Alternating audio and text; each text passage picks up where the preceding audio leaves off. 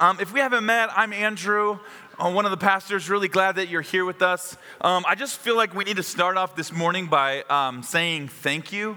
Thank you to those of you who have reached out over the last week. If you were not here and you're not following us on social media, you may not be aware that last week we sort of scrapped our normal thing and shared with you about a tragedy in our family. Sam and Julie, who we deeply, deeply love, were 37 weeks pregnant. Julie went into the hospital, and unfortunately, they lost their baby, Renly. If you were here, it was really raw Sunday for me personally. You guys know our story. Those of you who've been around, my wife and I, Grace and I, lost babies as well at birth in a very similar way. And so, quite honestly, I've been kind of depressed over the last couple of weeks, having just kind of walking through this with them. And your guys' outpouring of just love and support and prayers has been really felt and really appreciated. And as I was getting ready for today's gathering, I just wanted to make sure you guys understood that doesn't go unnoticed, and we so appreciate the ways that you have stepped in to pray for and support Sam and Julie. We opened up a fund. A lot of you know we opened up a fund for Sam and Julie, and over $7,000 has come in to help support them, which is amazing. And that's because of your guys' generosity that all of that's been possible. And I was also just kind of reflecting on how grateful I am that I'm in a community of people that I don't have to pretend like everything's okay when it's not, and that I can be raw and honest with you. And you guys have just responded by giving me a lot, and my family a lot of love. So my heart to yours, thank you so much. And with that, we also want to always come back to the scripture and choose to anchor ourselves in the story of God. We are much, much more than just like these couple of minutes that we share together on Sunday. We are the people of Jesus, and we want to just immerse ourselves in the story and in the truth of God's word. So we do this every single week where we open up the Bible. So if you wouldn't mind, open with me to Matthew chapter 7. We are several months into our series on the Sermon on the Mount, and we finally made it to the last chapter. It's been really fun for me. We've just been going kind of line by line, verse by verse, trying to understand as best as we possibly can Jesus' heart and message, what his attitudes, what his ethics are. And it's been really, really great for me personally. I've really enjoyed it. So we are going to look now at Matthew chapter 7, verses 1 through 6. Would you guys stand with me? Actually, let's stand in reverence to the word of God. Do not judge, or you too will be judged. For in the same way you judge others, you will be judged. And with the measure you use, it will be measured to you. Why do you look at the speck of sawdust in your brother's eye and pay no attention to the plank in your own eye? How can you say to your brother, let me take the speck out of your eye, when all the time there is a plank in your own eye? You hypocrite. First, take the plank out of your own eye, and then you will see clearly to remove the speck from your brother's eye. Do not give dogs what is sacred, and do not throw your pearls to pigs. If you do, they may trample them under their feet and turn and tear you into pieces. That is the word of the Lord this morning. God, we just come before you now, and we just want to say thank you for how you are always faithful to speak. And some of us walked into the room today actually kind of desperate for you to move with power and you to do the thing that only you can do, which is heal our broken hearts and also to give us a bit of hope for this coming week. But much more than an inspirational talk, we're actually needing to hear your voice, and we're wanting to be transformed and changed by you. So help us to see your heart from these words that we just read. Just like it says in the book of Revelation, the people of God or the church hear what the Spirit has to say to his church. We want to be those people. Furthest thing from playing church or just taking part in a rote religious exercise, we want you, God. We're seeking after you. We anticipate and really kind of expect you to move here in this gathering right now. In Jesus' name we pray. Amen. Amen. Okay, guys, go ahead and grab your seat. So how do we begin with a passage like that? Let me start here. This is the world that we're living in. We're living in the era of mean tweets. Over the last couple of years, maybe you're familiar. If you're not familiar, Jimmy Kimmel, he puts his guests in front of a camera, and then he has them read out loud into the camera the most horrifying things that people tweet about them into the camera for fun, just because it's fun, apparently. It's not fun at all. It's actually kind of horrifying, some of these things that people say. This is actually some of Jimmy Kimmel's most popular bits on the internet. Each and every single one of these videos has tens of millions of views. I'm not proud to say this, but I have seen a few of them, and they're extremely vulgar and whatever. I'm not proud of it, but I have seen a handful of them. I'm not recommending you do, but if you have seen them, you know what I'm talking about. So as I'm sort of reflecting on that and also just kind of looking at this passage, I'm recognizing that we just are living in a time where hostility and this kind of just like verbal abuse and hatred is the cultural norm. I was doing a quick Google search to grab the image that I just showed you, and I stumbled upon this one as well, which I don't even know what that means. And I know that it's actually kind of like probably causing some PTSD in the room, because we know that ads for politicians and whatnot cause all kinds of pain because of how, just overcome by tragedy and grief we are over this. But apparently things are changing in our culture, where we're done just tolerating this kind of rhetoric and we're starting to celebrate it. And I'm not convinced that that's a good thing. Now, those of you who are like artists or creatives, or you're just like part of Gen Z or whatever, you're like, come on, man. Like, mean tweets are clearly satire, and it's actually meant to strip internet trolls of all of their power and to make light of all of the like toxicity in our culture. And I agree with you on that, and that's actually my point. On a scale of light to dark, 280 character quips about what's wrong with celebrities is probably the least of our worries. There's really so much more that we could talk about. If you want to get a sense for how much we as a culture have become desensitized to this kind of rhetoric and how this mean, cruel-spirited stuff has become a part of the norm, all you'd have to do is show one of these videos of mean tweets to my parents, who came of age in the 1960s and are really like pure-hearted people. If you watched them watch one of those videos and just saw their reaction, they would be horrified. They would be absolutely horrified. And the last couple of years, I've been speaking out about this toxicity in our culture.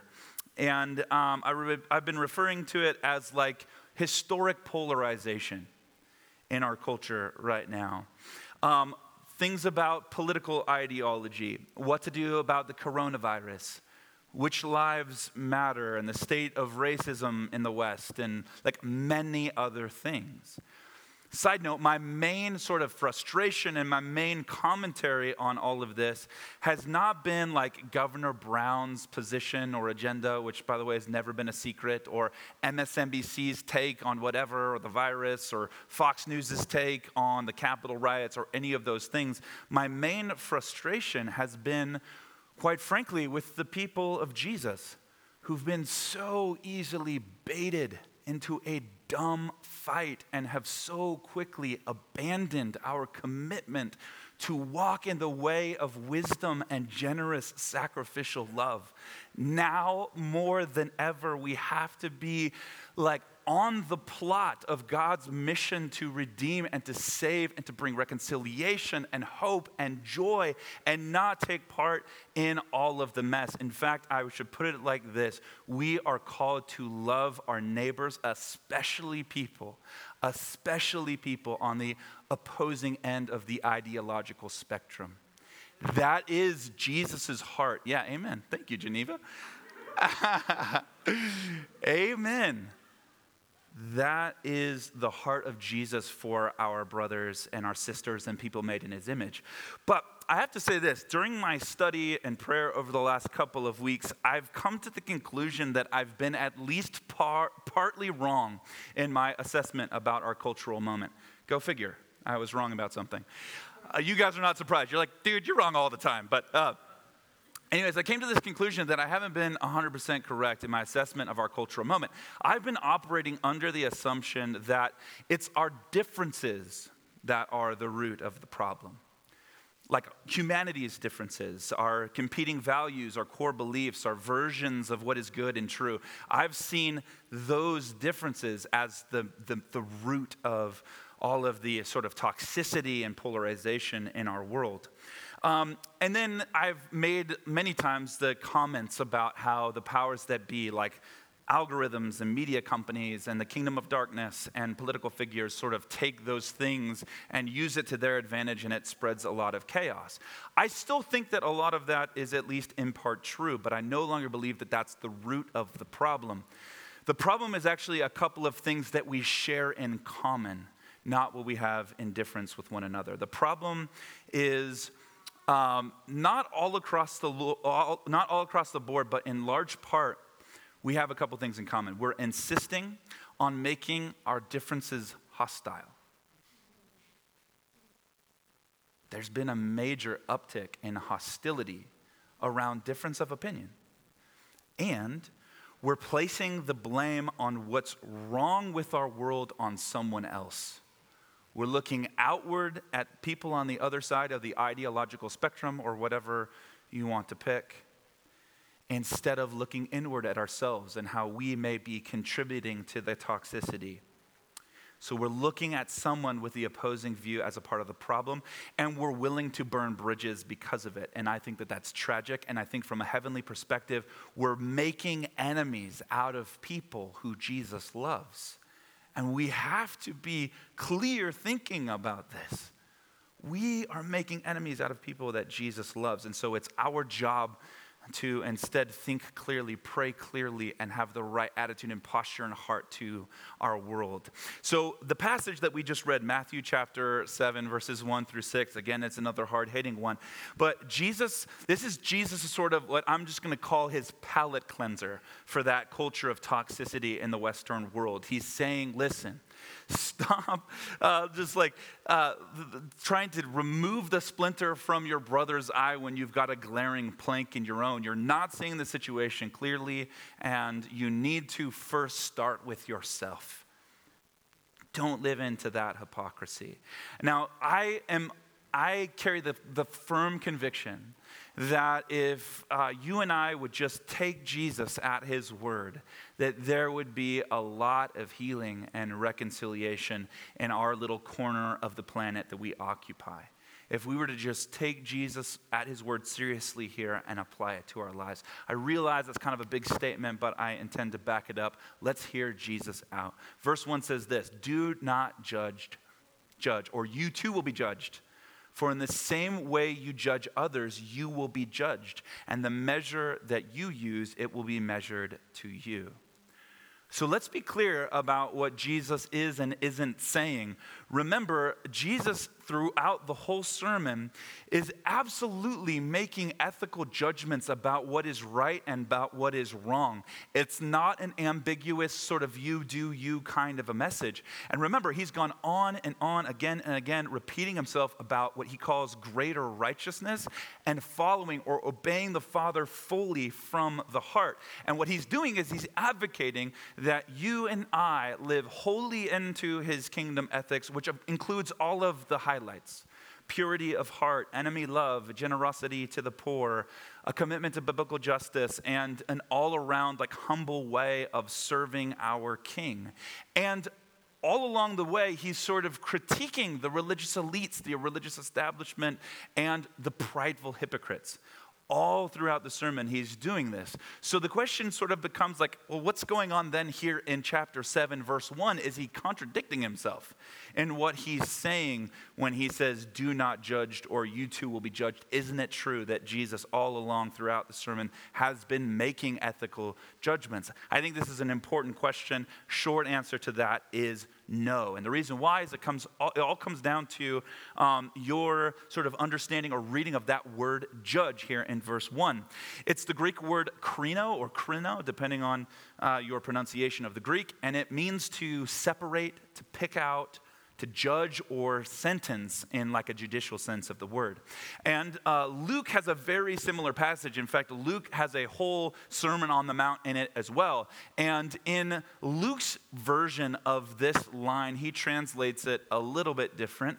Do not condemn, and you will not be condemned. So the warning against judging is not like you and I withholding godly discernment about what's good and what's evil. We're actually taught to do that. Jesus is teaching us to do that all along the way. It's warning us about casting judgment on other people. It's warning us against condemning other people and judging their hearts. So here's sort of the first palate cleanser. Do not condemn others.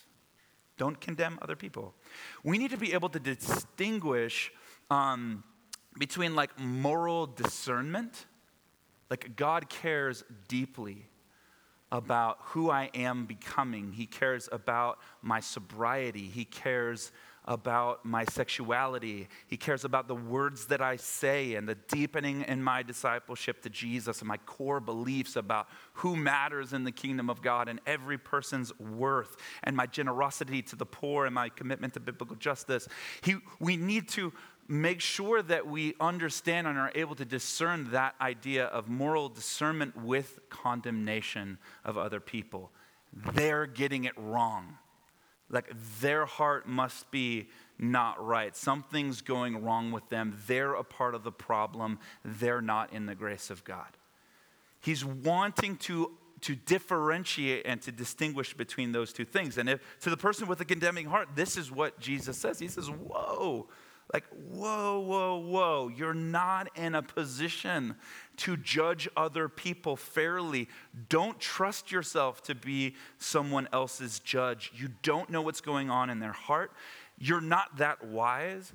And be careful that you don't put yourself in the judge's seat, because you are not going to like when that judgment that you judge with is pointed back at you. That's actually one of the main points of this passage. So, one of my favorite passages of Scripture right now is Isaiah chapter 55. It's talking all about like the coming king and the great sovereignty and power and authority of God in the world. And this is what Isaiah 55 verse 8 says, "For my thoughts," this is God speaking to humanity, "my thoughts are not your thoughts. Neither are my ways your ways, declares the Lord. As the heavens are higher than the earth, so are my ways than your thoughts, and my thoughts than your thoughts." It's pretty safe to say that God knows what he's talking about. He's got power and authority. He's got all wisdom, and I don't. So only God is capable of being a just judge. In fairness, I'm not. And neither are you. So when it comes to like the condemnation and salvation of other human beings, we want to be able to trust the judge. And quite frankly, I'm just not trustworthy, and neither are you. You've got to count us out. We don't know what's going on in people's hearts. Jonathan Pennington, who's a scholar on the subject, he says, "The whole business of judging persons is in God's hands, for he alone knows the secrets of men's heart. And this does not mean that we are not to use all the moral insight that we possess in order to discover what is right and wrong, but that we are to confine ourselves to that field and refrain from passing judgment on other persons." That's the distinction that we need to get. And I'm pretty sure that we all agree up until this point. I doubt that there would be anybody here in this room who would like stop me and raise their hand and be like, actually, you know what? I think I would make a great judge of people's hearts. Like, count me. Like, there's no takers, right? Like, no one actually is volunteering for that job for a good reason. We're not built for it. But if we were to go outside this morning and do a little straw poll of pedestrians walking down the street on Newport Avenue, and we asked them, hey, do Christians make you feel loved or judged? How would the results be? Judged. It wouldn't look pretty. I've talked about this before, and I think I have kind of a unique outlook or perspective on this because of the fact that I'm a pastor. Most people that I meet in the world are like really kind and polite and happy to chat until they find out what I do for a living, and then everything changes. The attitude changes. People feel really uncomfortable. And some people are, quite frankly, looking for like the quickest way to exit the conversation. Like, how do I end this chat with this rando pastor guy who's probably judging me? And I think deep down, we kind of all wish that weren't the case, but we all kind of get it. And we understand that historically, people who hold my position in our culture are not universally known as like really gracious or understanding people. The pastors in our culture who are known on a public scale are known for the wrong reasons. Either the like hypocrisy that Jesus is teaching about here, or the judgmental spirit and the condemnation. And this is a complex thing. In fact, when I get the chance, I don't always, but when I get the chance to go a little bit further in conversation with people, people almost always describe their fear. They actually fear me, fear that I might judge their life choices. And I might be condemning them in my mind and in my heart. And it's tragic and it's sad. I've literally had dozens, if not more, like 100 or more chats with people over the years. And again, I think this is a really complex thing. I'm not trying to like make a complex issue really simple. But I have lots of friends of mine who are pastors who would just like rather avoid the topic altogether. So they're like, yeah, I just work for a nonprofit or something like that. They want to avoid the topic because being a pastor has a lot of social implications in our culture. And I understand that too. But personally, I feel a bit of responsibility to change people's perception. Not people's perception of me or of the church necessarily or of the office of the pastor. I just want to change people's perception about Jesus. So in these conversations, like, I am not like trying to defend the church or like argue people into the kingdom of God or like manipulate people into liking me or something like that. Really, I'm just trying to share the grace that I have received from Jesus. That's it. I just want to pass along the love, forgiveness, grace, compassion, and just genuine care that Jesus has for all humankind that I have freely received. It's my job to just hopefully pass it along.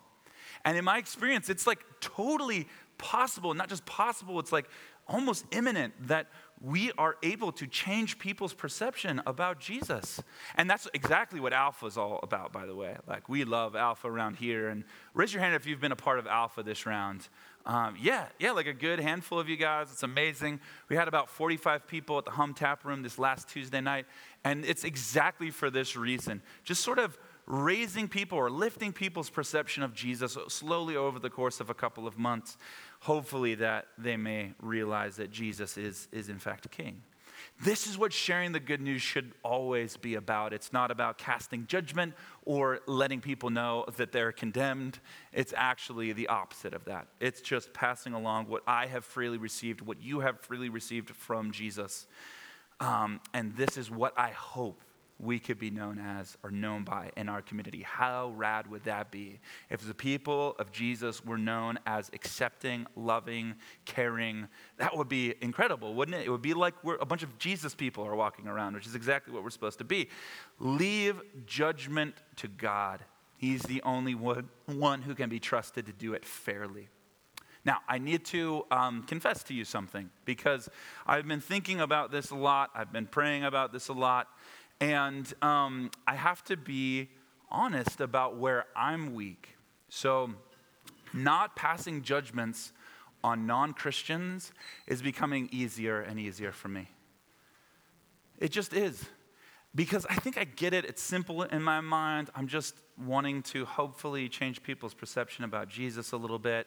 my expectations are just like adjusted to what that might be. And in most cases, people leave with a slightly better impression of Jesus and hopefully the church than they came in with, and I just consider that a win. But when I read this passage from Jesus, it's actually becoming harder and harder for me to be in committed, loving relationships with other Christians who, in my opinion, are a part of the problem. And I could go into detail about what I think those problems are, but again, I think that would be missing the point of this passage. The point of this passage is that I'm not a good judge of people's hearts. I shouldn't trust my judgment of other people's hearts. So it would be dishonest of me to come up here and like put a smile on and act like I'm crushing it in every area of life when I clearly am not. And again, I think I'm like sensing the temperature in the room, and I think there's a lot of us who feel the same way. You're like, oh my gosh, the Jesus people kind of went off the rails these last couple of years. We're known for the wrong things, sadly. And there's a lot of truth to that. I think it's okay to have firmly held convictions and beliefs, but I do not have permission from God to judge someone else's heart or to select who I will love. Love is unearned in the kingdom of God. So being a Jesus person means not casting judgment on my brothers and sisters. I think acknowledging that was a little bit freeing for me. And my hope is that by me admitting that to you, we can all sort of like hold one another accountable, that we're actually not going to participate in a lot of negative talk or defaming people either privately or on the internet. That's not who we are. We're known for what we're for, and we're known for the attitude and the disposition of generous love. Second little palate cleanser. By the way, are you guys with me on that? Yeah. Okay, that would be awesome if it was not just me and it was you guys too. You validated how I'm feeling right now. That was nice of you. Second palate cleanser. Let's evaluate things fairly. As much as we can, let's evaluate things fairly. We just admitted that we don't have complete wisdom like God does. But we are in a position to make concrete decisions about what is good and what is evil, what is right and what is true and what is a lie. That is part of our calling, if you will, or vocation as Jesus people, is to be able to distinguish between moral convictions and what's good and evil. But we need to do that fairly without casting judgment on people. From the same way that you judge others, you will be judged. And the measure with which you use, it will be measured to you. Okay, so that's kind of like it's kind of like hard for me to even like articulate that or say that, but Jesus has something very important for us to understand. Let me just summarize it like this. Jesus is dealing with your and my basic human weakness.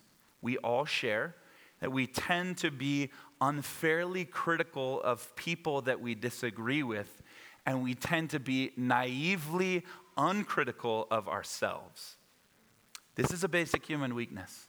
And we see it all over the place. It's actually super easy to see in like political spaces or in some spaces that we're far from. We can easily see people taking hypocritical shots at one another. But the reality is that we all kind of share this. Some temperaments and some personalities more than others. We become hypercritical of people that we disagree with, and we tend to be giving ourselves all kinds of passes on our behavior, like all the time. Let me just give you 2 examples. I could give you like 50, but let me just give you 2 examples.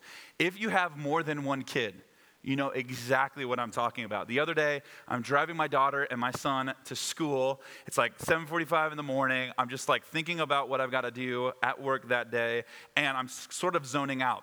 Until all of a sudden, there is violence and tears and loud shouting in the back row of our car. And I'm like trying to figure out what's going on. It takes me about 5 minutes. I calm them all down just to like stop crying. It's like a 5-minute thing or whatever. And then it's my job as dad to try and figure out what actually happened, and maybe there's a consequence that's needed or whatever. And so I start with my daughter who's 9, and she's like, I am 100% innocent in this situation. And Judah, my son, is 100% guilty in this situation. I go, well, Judah, what do you have to say? I am 100% innocent in this situation. And Isabel, my sister, is 100% guilty. We have this tendency to be like, whoa, whoa, whoa. I'm like, my behavior is perfectly reasonable, is all good, my heart is clean and pure, and the other person is completely and totally to blame. That's one example. By the way, we made it to school, had to drop them off. One of them was still crying. It wasn't my most proud moment, but we survived it. Example number 2, married couples. I wish we could say that we've outgrown this and we're more mature now, but the reality is we do the same thing, everybody. We really do. There's a really kind of tragic story not too long ago here in the church between two people who had a really serious disagreement. And I was sort of trying to mediate. And so I'm sitting with one person and I'm trying to ask all the questions and trying to discern what's going on in the situation. I go, okay, thank you. I'm sorry, pray with them. Go to the other person. All the same things. And I go back and forth a handful of times. And the sad reality was the more that we talked, the more people's stories diverge, the more horrible the other person sounds, and the more like pure and godly and loving I make myself out to be. The only thing I know for certain in that situation and in a lot of similar situations is that no one is as innocent as they like to say that they are, and the other person's not as bad either. And we need to be the kinds of people who try and evaluate things fairly and especially not judge someone else's heart. Jesus warns against it in some serious ways. I wish there was more time we could talk about all this, but there just isn't. So just for your reflection, as your friend, as a pastor here, in like all respect and all love, not coming from a high horse in any way, be careful when the problem is always someone else's fault. You know those people? When they describe the brokenness in their relationships and the things that are wrong in life, and they're acting perfectly innocently, and everyone else is treating them so unfairly. Be careful when that's you. When you're the one who's saying the problem lies with someone else and never lies with me. And again, I think we are hopefully a well-adjusted, emotionally type community, and hopefully we are seeing these things kind of clearly. But Jesus has a different emphasis he wants us to focus on. Rather than casting blame and putting things on others, he wants us to look inward, do some self-examination, have some self-awareness to what's actually going on inside of us, because I think Jesus' point here is that we're the only ones that we can control anyways. And so it doesn't do a whole lot of good to cast stones and judgment towards others, when in reality, all we really have control over is our own heart. And that's what Jesus is getting at here. What's at stake if we get this wrong is it really erodes your family. It erodes the love that you share in your community. It erodes the Christian love that we're meant to have. And so we can't really afford to get this wrong. I think we really have got to get this right. So there's this excerpt from Romans chapter 14 and 15. Paul is sort of going on and on with the early church between like he calls like the mature and the immature followers of Jesus. They're having all kinds of disputes about what was permissible for them to eat and drink. It was about alcohol. It was about food sacrificed to idols. And so Paul is writing to sort of help them see it all through. And I just pulled out a few of the highlights, and I thought I'd read them over you now. He says, "Why do you pass judgment on your brother or sister, or why do you despise your brother or sister? For we will all stand before the judgment seat of God. Therefore, let us no longer pass judgment on one another, for the kingdom of God is not judging others about food and drink, but righteousness and peace and joy in the Holy Spirit. Let us then pursue what makes peace, and for mutually building up welcome one another just as Christ has welcomed you. Come on. Be careful when the problem is always somebody else. And remember, we get to extend the same love and grace and mercy and forgiveness that we have received from Jesus. We get to pass it along and share it with our sisters and brothers. Again, not coming from a high horse, absolutely as somebody who struggles with this as you do as well. Okay, this is second to last thought, and then we're going to come to the table of communion, and we're going to sing some more today too. But hang with me because this is really important. He says in verse 3, he's making this point, trade a judgmental spirit for a heart of forgiveness. You remember that phrase, you'll be judged in the same way that you judge? Well, all of the really thoughtful scholars that I've been able to compile and read on this, there's about 6 of them, and they all, 100% of them agree that this verse, don't judge lest you be judged, is connected to a verse from chapter 6, specifically in the Lord's Prayer, verses 12 through 15. Forgive us our debts as we also forgive our debtors. For if you forgive other people when they sin against you, your Father in heaven will also forgive you. But if you do not forgive others their sins, your Father will not forgive your sins either. This is a heavy kind of thing. It's really tricky to sort of navigate. What Jesus is not saying is that you need to somehow work your way into heaven and earn your forgiveness. What he is saying is that the evidence or the first sort of evidence that you are, like you understand what forgiveness is all about for yourself is that you're able to generously dispense it to other people who've wronged you. This is an evidence of your true faith and your forgiveness, is that you're able to forego judgment, forego unforgiveness for the sake of giving mercy. And you might remember the parable that Jesus gives of the ungrateful servant who's forgiven his debt, but then denies forgiving the debts of the people who owe him money. And Jesus' point is like, that's just an example of somebody who doesn't get what I've done for them. If you get what Jesus has done for you, and if you've internalized it, and if you've received it, then you return that embrace of giving that generous love back to people and that generous forgiveness. And I realize that for some of us, we've got some serious hurts in our life, and I'm not suggesting that it's easy or it's a trite, superficial thing that you just say that I'm sorry and you get over it. I'm saying this is a lifelong journey and process where we set aside judgmentalism and a heart of condemnation, and instead we take up Jesus' heart of forgiveness for others. And this is something that we hopefully will be marked by. So let's keep moving because we need to wrap up. Jesus gives us the metaphor of the plank in our eye versus the splinter in our brother's eye. And essentially what Jesus is saying here is that, listen, dude, you don't see the world as objectively as you think you do. He's saying you've got something that's clouding your judgment. You've got something that's clouding your sight, and it's your own sinfulness. It's your own sinful behavior. It's the part of you that still hasn't been formed into the image of Jesus. We all have it, but don't act as though you see the world objectively, because the reality is that we don't. We don't see ourselves, we don't see others, and we don't see the world clearly. I just admitted to you at least twice in this one sermon where I've gotten it wrong in the past, somewhat recently. The reality is that I'm still very much in process, and I'm recognizing the deeper I get into my discipleship to Jesus, the more I realize that I can't always trust what I think I'm seeing in the world. I need to instead trust in Him and trust in the Lord. This is what scholars call the fog of self-justification. Everything is right in my own eyes.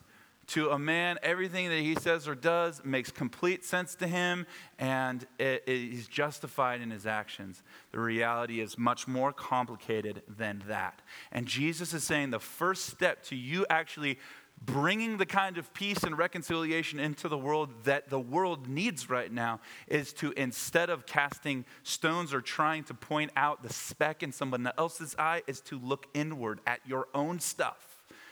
Deep within the consciousness of your psyche and deep within yourself.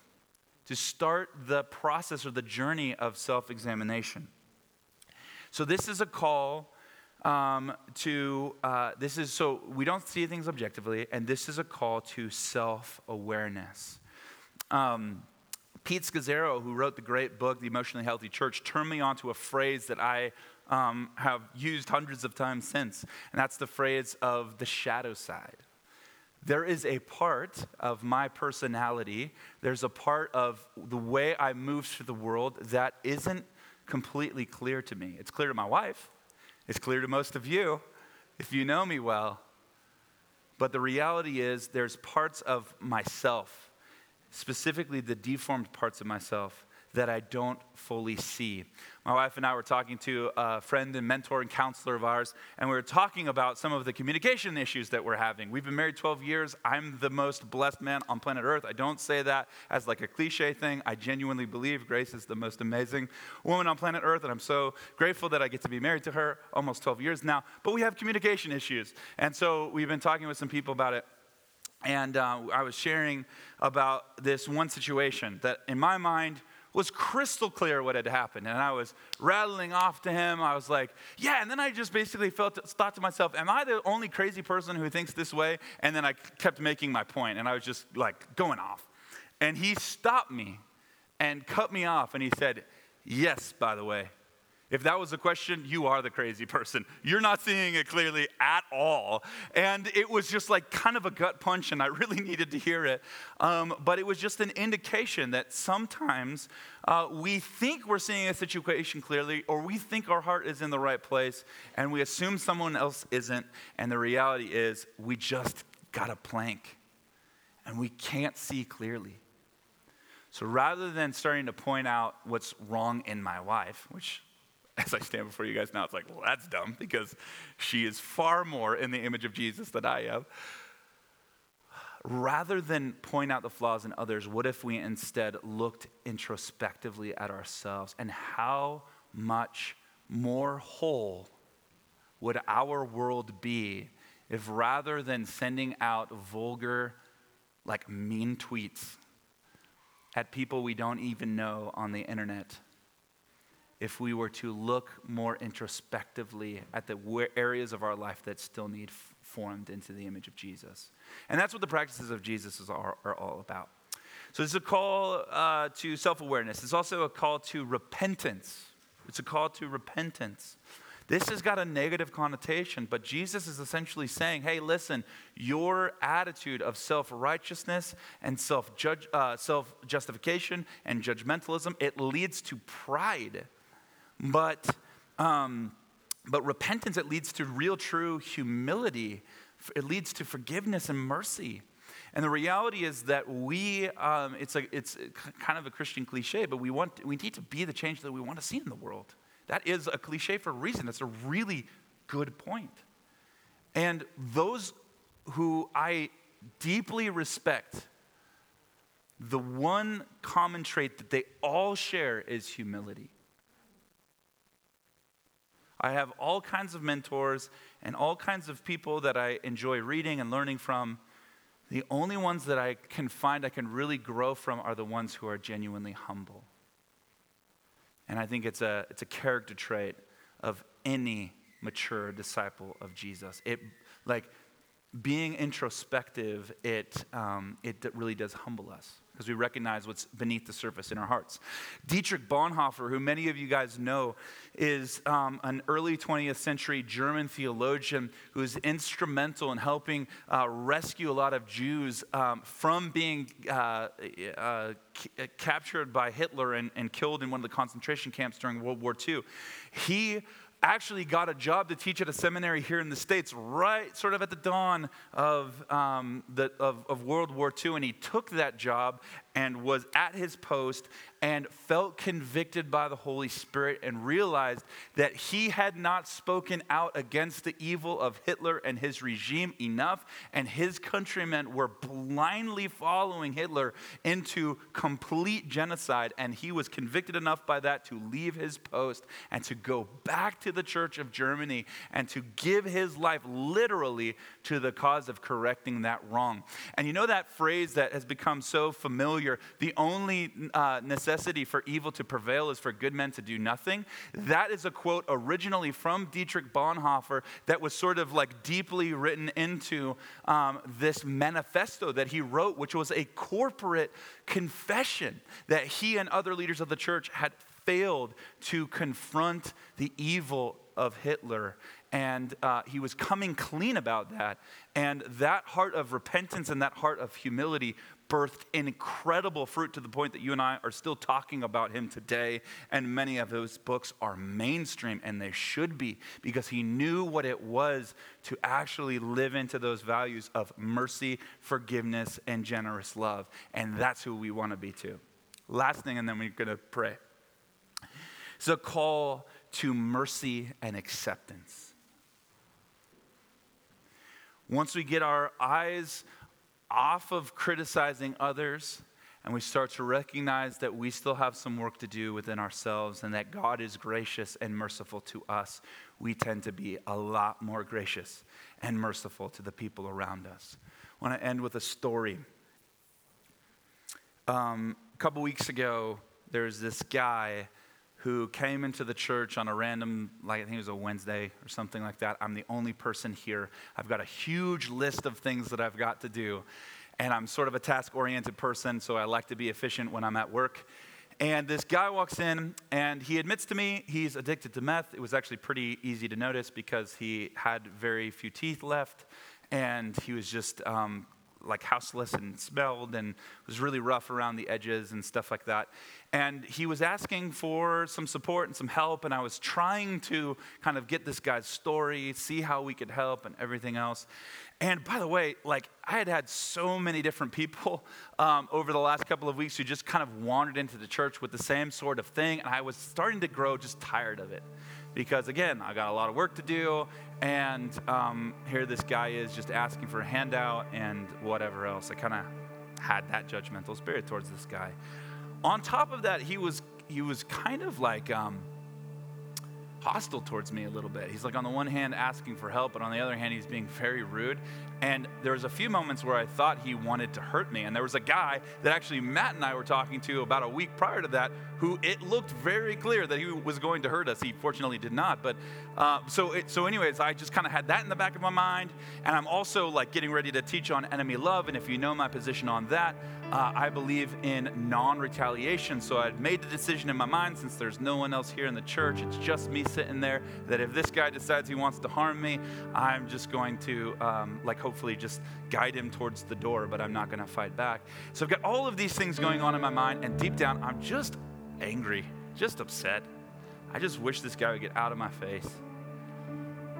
And so while all this is going on, I just asked the Lord, I was like, God, like, I know you have compassion for this guy. He's a human in your image, but I have none. Zero empathy, zero compassion. He's just like an annoyance in my day. And then my prayer was simple. It was like, God, will you please help me to have your heart for this guy? And I felt the Holy Spirit say to me, ask him about his dad. Ask him about his dad. And so I sort of cut him off. And I said, dude, like, sounds like you've kind of had a rough go. Could you tell me about where you came from? Talk to me about your family. What was your dad like? And he just stopped in his tracks. He started weeping. His whole countenance changed. He started to tell me about the very, very rough upbringing that he had, about his dad who was abusive and drug addicted and beat his mom and was very angry and took it out on him and his siblings. And there's most likely, we didn't get into it, but most likely some sexual abuse there too. His dad had been in jail for over 20 years. He hadn't seen or talked to him since, and he harbored nothing but hate and resentment towards his dad. And something fundamentally changed in my heart towards that guy. Because I think he was God's gift to me. I think God was revealing to me that all it would have taken for my life to look like his would have been a different father. Or maybe a couple of other things outside of my control, and I would have been in a similar position as this guy. And it's not like he doesn't have responsibility in all of his crap. I know this is a nuanced conversation. I'm not interested in having it right now. All that matters is that you cease to condemn and instead embody God's heart of mercy and compassion for the hurting. Nothing I wanted to get done got done that day. Instead, we went to go grab lunch, heard a lot more of his story. I can't say I had much of an impact. I doubt he even remembers me. But I did leave that conversation with just one thing that I hope hit home, which was, you know what, man? Sounds like you've had a rough go in life. And if you remember anything from our time together, I just hope that you remember that God really, really does love you. And I say this sincerely. I think that guy and others like him are God's gift to me. I think he reminds me, they remind me that my judgmentalism has no place in the kingdom of God, that my condemnation of other people and judging of people's hearts has no place in the kingdom of God. And my sole responsibility is to instead look inward at myself and see where God might want to change and reshape my heart for him, and to just share the love and mercy and compassion that he shared me. So I just want to challenge you with that. Just invite you to look a little bit at your own heart. The wrong thing for you to take away from this message is like I'm up here wagging my finger telling you how much you need to do better. Like, that would be missing the point. The point is like that we actually have an invitation right this minute to actually shift our condemnation, our judgment of others, and instead look at where God might be asking us to repent. And repentance isn't a negative thing in the kingdom of God, because what immediately follows it is freedom and forgiveness and just more of God's grace. So you don't have anything to fear when it comes to seeking repentance. It's just dealing honestly with ourselves. So will you guys stand with me? And I just want to invite the Holy Spirit to come and to sort of invade the space and invade our consciousness right now. This is something we do quite often just in response to the Word of God. One of the most common things we see in the Scripture in response to a message from Jesus is let those who has ears, let them hear. And that has much more to do with actual practice than it does with just knowing the right things about God. And so what I want to do now is just encourage you, if you're comfortable, to open your hands, and we're just going to pray the historic ancient prayer, "Come, Holy Spirit."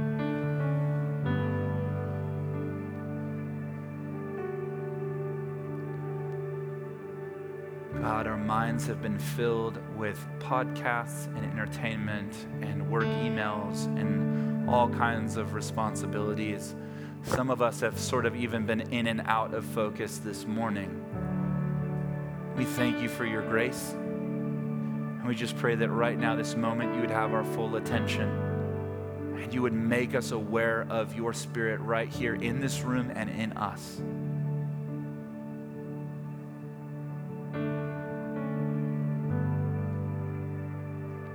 Before the gathering, Brittany had a picture of one person here today who just needs to receive probably salvation for the first time. And if that's you, I just want to challenge you to go to the back of the room, the prayer hands. Steve or Hannah would be happy to pray over you, usher you, welcome you into the family of God. Another thing we want to do right now is just ask the Holy Spirit to show us where we may need to repent.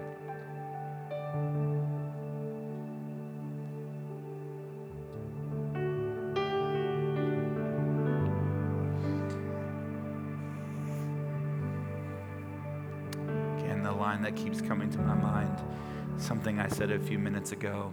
Be careful when the problem is always someone else. If you notice that critical or condemning spirit in you, just confess it.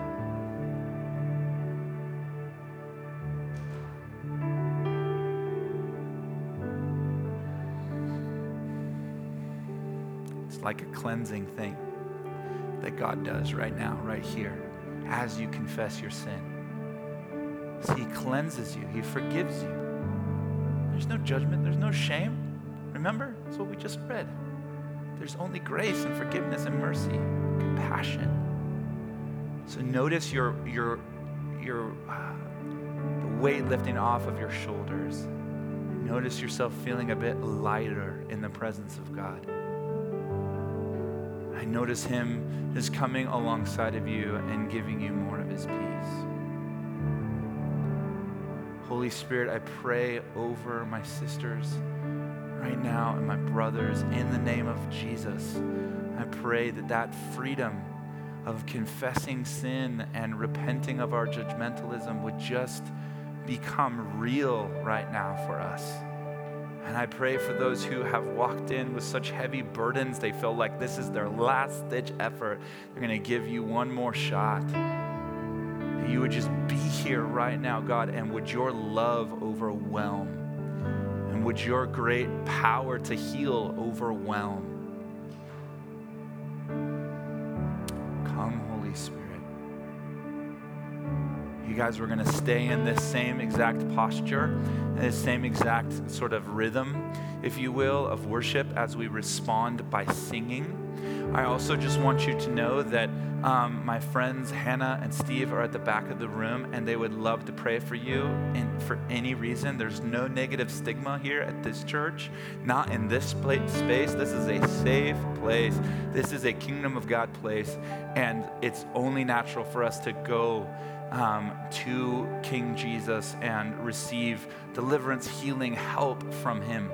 So during these next few songs, if you need prayer for any reason, go back and see them. They'd love to pray for you. And then also, we're going to anchor ourselves even deeper in the reality of Jesus' sacrifice so that we could have this life that we're talking about here. And that's by coming to the table of communion. So during this next song, as Danny is leading us, come forward, grab the bread and the cup, and then go back to your seat. And then we'll take it as one church. Lauren's going to lead us here in a moment. And then we also just want to lift up our hearts in praise to King Jesus. We can celebrate all kinds of things. We can enjoy all kinds of things. We can have all kinds of hobbies, but we can only worship one thing. And my strong recommendation is that we would worship King Jesus, him alone. He's worthy of it all. So as we come forward for prayer, as we come forward for communion, let's give praise to King Jesus. We love you, God. You're good. And we pray all these things in your name.